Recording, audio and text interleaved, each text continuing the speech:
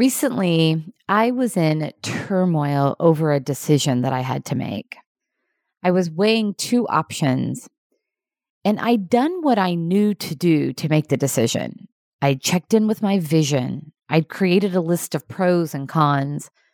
I'd talked with trusted advisor. And I was hesitant because I was not certain of the best path forward. My hesitancy was so bothersome to me because I typically know the direction I want to take. In similar experiences in the past, I always knew which direction to take and I went for it without question. But I was struggling with this one. So I sat with it.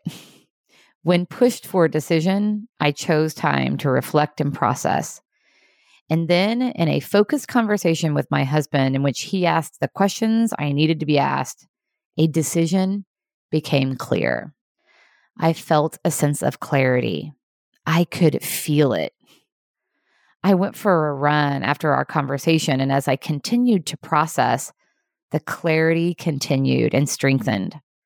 I wasn't certain how it would all turn out, but I was clear on what I needed to do. This experience is an important leadership reminder. Rather than striving for certainty, strive for clarity.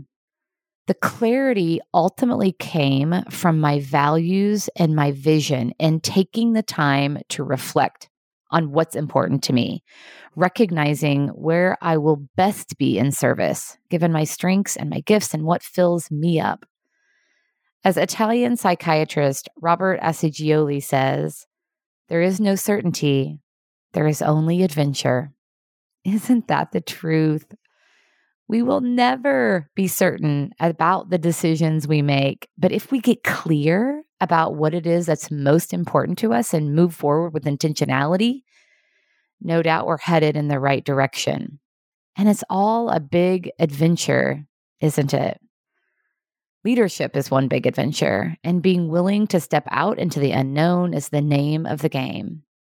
When you step out with clarity, you set yourself up for success. What a great way to take care of yourself and each other.